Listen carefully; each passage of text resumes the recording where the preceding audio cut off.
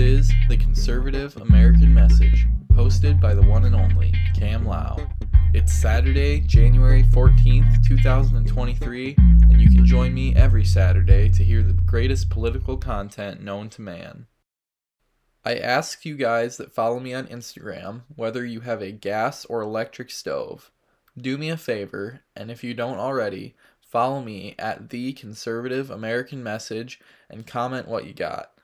I happen to be an American, and thus I have a natural gas-powered stove. But these liberal crazies, they want to ban gas-powered stoves, maybe even hot water heaters, furnaces, and other appliances. Why would they want to do this? Well, because we're killing the environment, of course.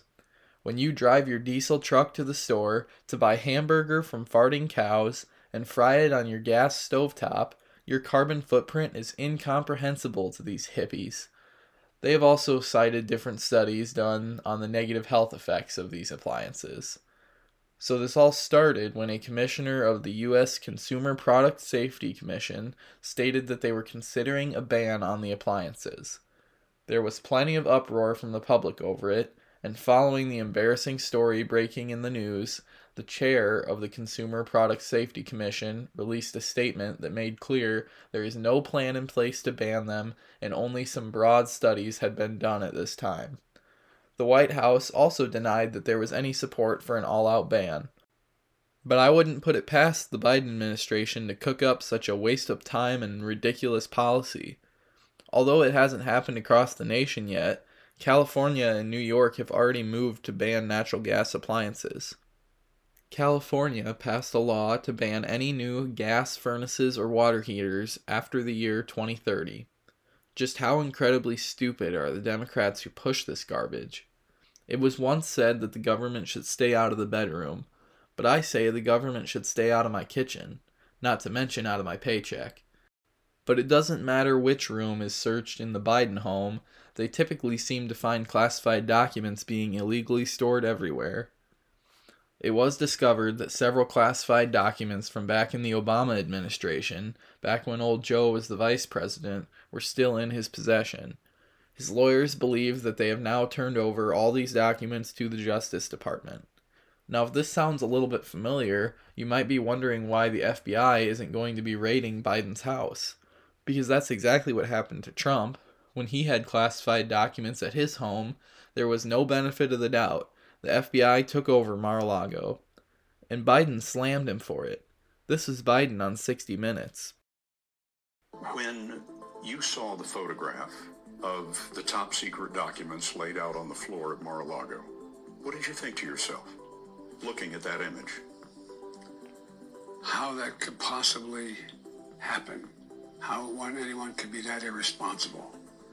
And I thought, what data was in there that may compromise sources and methods? By that I mean names of people who helped, or etc. And it's just totally irresponsible. But regardless of who was worse, Trump or Biden, it really doesn't matter, because they already have a legal precedent set in these situations by none other than Hillary Clinton. When Hillary Clinton had classified emails on her personal server in violation of federal law, James Comey and the FBI refused to pursue any prosecution. And unlike Trump and Biden, who cooperated with investigators, Clinton's aides reportedly smashed devices with hammers to destroy any and all evidence of her wrongdoing. So if she gets in no trouble, Trump and Biden should be in the clear as well. In the meantime, Attorney General Merrick Garland has appointed a special counsel to investigate the president, and the newly elected Republican majority in the House intends to fully investigate the matter. I guess House Republicans aren't totally useless. In fact, the House of Representatives was able to pass the Born Alive bill, which requires doctors to save the life of a baby in the case that it is born during or after an attempted abortion. Now, you have got to believe that this is common sense. Even if you support abortion, you still believe that once a baby is born, that it's a human person. But no, 210 Democrats voted against this bill. The bill imposed no penalties on the mother in any situation, only on the doctor that refuses to save an innocent child's life. It makes me physically sick to think that half of our government cannot see this clearly. All of the opponents to this bill said that they would not support a bill that limits access to abortion. But this isn't about abortion. It's about babies born alive. But letting a baby who is right there and alive die is healthcare to them. This is not a fetus. It is a child, but they still consider it abortion. And you know what? They're right. It is abortion. Because abortion is murder. Well, that's all I have time for. Were you offended by this podcast? Good. If you want me to talk about something on the show, let me know at The Conservative American Message on Instagram or Facebook. Thanks for listening, guys. I really appreciate you all. Have a great week and stay conservative.